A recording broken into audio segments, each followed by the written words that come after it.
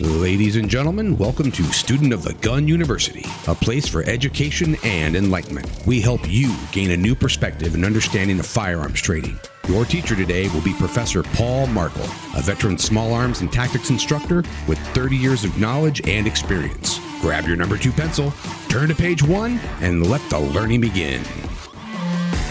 All right, thank you very much, Johnny, for that wonderful introduction. Yes, indeed. Thank you very much to you out there who have joined us for the Student of the Gun University podcast. It's different than the other show because it's single topic, short form, and easy to digest.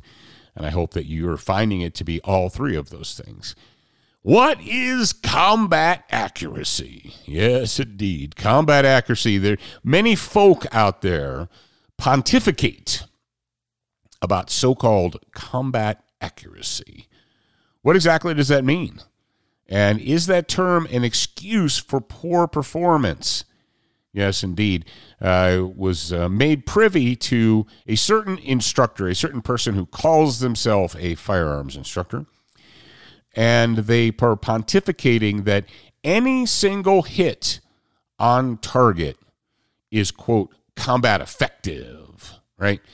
So if you shoot at someone and it hits them in the big toe, you shoot at a bad guy and it hits them in their big toe or in their buttocks or whatever, it might not be a deadly wound, but it's, quote, combat effective. Therefore, it falls under the...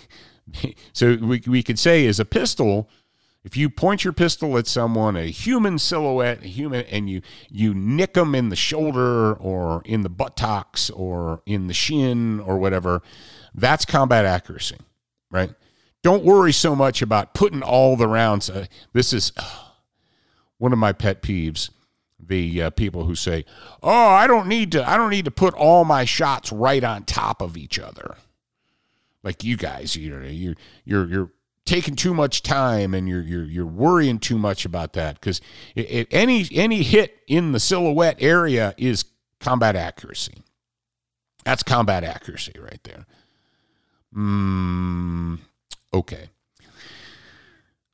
What should we expect from ourselves, and what should we expect from our equipment? Well, when it comes to quote-unquote accuracy, people say things all the time like, well, if I do this, if I make this change, I change the trigger, I change the sights, I put an optic on the gun, whatever, I'm going to make the gun more accurate. No, you're not. The accuracy from the gun, the only way, and this mostly comes down to rifles, but the only way to really affect accuracy from a gun is for you to feed it different types of ammunition, because that's mechanical accuracy. See, the mechanical accuracy or the inherent accuracy of that gun has to do with the barrel crowning, the rifling, the chamber. You know, is the chamber a good tight fit? Is it, there's a lot of things that go into making a very, very accurate rifle. All right, but those things are inherent in the gun. When you change the sights on a gun, when you put a different scope on a gun or a different trigger in the gun or whatever, that doesn't make it more, quote, accurate. That helps you to realize the accuracy of that gun.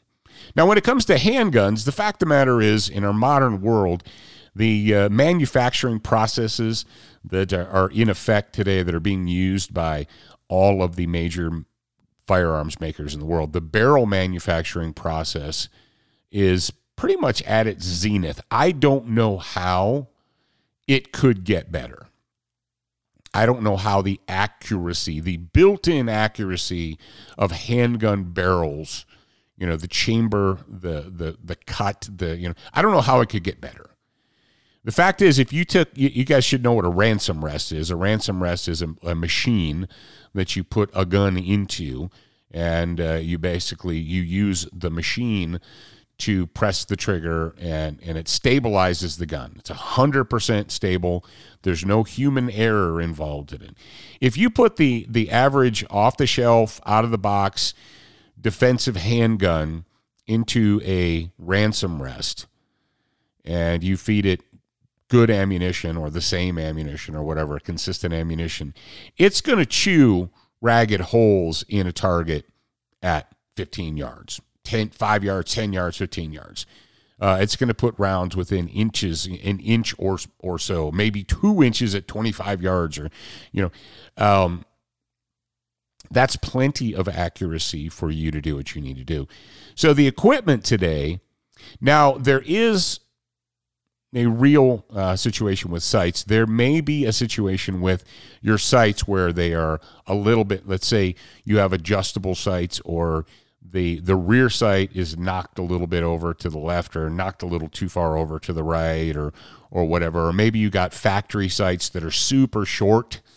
There's that one company out there that makes really, really little short factory sights. So when you are shooting the gun at distance beyond 5 yards, 10 yards, 15 yards, it seems like the rounds are all going high. You're like, man, the accuracies of this gun, the rounds are going high. No, the rounds are going high because the front sight is short and you are elevating the muzzle. That's why the rounds are going high. So you can improve your ability to put hits on target by putting a better set of sights, but that doesn't alter the inherent accuracy of the gun. So what I would like to, stress is when people say derp combat accuracy, most often, not always, but most often what they're saying is, well, the gun's not that accurate because it has a short barrel, or it, has this kind of a trigger in it, or what have you. Ladies and gentlemen, this is when we have to find a mirror and have an honest conversation. Is it the gun, or is it your performance? And what I found is when people say combat accurate or combat effective, they're like, well, okay, sure, the rounds might be spread out on the paper like, as if I was patterning a round of buckshot at 25 yards, but that's combat accuracy, or that's combat effective. Now, what you're actually doing is you're making an excuse for poor performance. When it comes to combat accuracy, and what do we expect from ourselves? What we should expect from ourselves is to be able to perform on demand in whatever circumstance we're placed into. There's a difference between standing flat-footed on a sunny Sunday afternoon. The weather's nice. It's 72 degrees. There's no wind.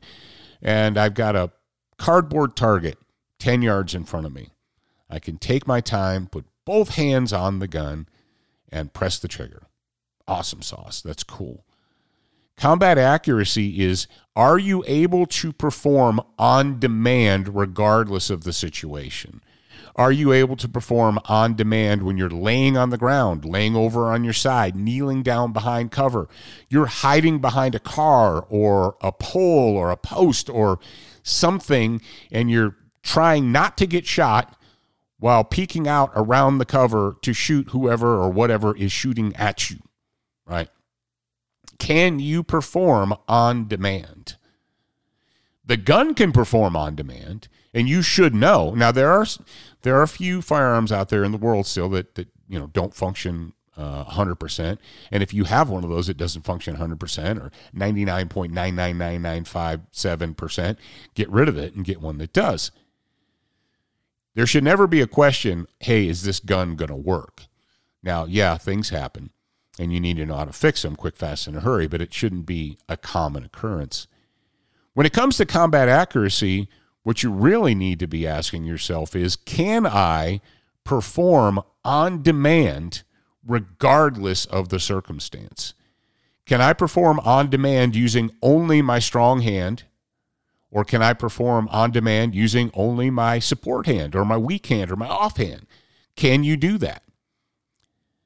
If something, God forbid, went wrong and all you had was your left hand to pick that gun up off the ground, could you do what you needed to do? Could you put the rounds where they needed to be on the target? Could you put rounds on a target that's not a full-size silhouette? Maybe it's a half silhouette. Maybe it's all you can see is the head and shoulders of the person trying to kill you. Can you put the rounds where they need to be? That, ladies and gentlemen, is combat accuracy. Combat accuracy is being able to perform on demand regardless of the circumstance. And how do we get to that point? How do you get to the point where you can indeed perform on demand regardless of the circumstances? It's dark, it's raining, it's cold. You're laying on the ground. You're using only your right hand. You're trying to hide behind the rear bumper of a truck or a car. Can you perform on demand? And if the answer is yes, then you have combat accuracy. That's combat accuracy. Not this crap like, well, it's okay that I spread all the rounds out all over the target because, any hit on target is combat effective. No. So before you make an excuse for poor performance, and that's what some of these people do, they make an excuse for poor performance, or before you blame your lack of skill on the gun or the equipment, you need to consider that true combat accuracy is you being able to perform on demand regardless of what the circumstances are. Okay? And the way you do that is training and more training and practice and then more practice. And eventually you'll be able to do it. And that's the way it is, folks. That's the way it is. So I hope you appreciate that. I hope that this was enlightening for you. And I hope that you continue to support the show, Student of the Gun University podcast. Share it with some other freak out there who needs to know. Maybe you've got a freak out there who's talking about combat accuracy and I don't need to put all my rounds close to each other like you do. It's okay to spread them out all over the target because that's combat effective. That's combat accuracy. No, that's you making an excuse. So you don't have to be the jerk. Let me be the jerk. I'll say it. If they want to be mad at me, cool. All right, ladies and gentlemen, children of all ages, thank you for being here. Thank you for supporting the show. I'm your host, Paul Markle. Remember, you're a beginner once, a student for life. Thanks for joining us today. We are big fans of the value for value model. Please go to SOTGU.com to contribute the amount that best fits the value that you got out of this lesson. It could be $5 or $5 million. By contributing, you will help the show grow and assist in the education of your peers. And remember, you are a beginner once, a student for life.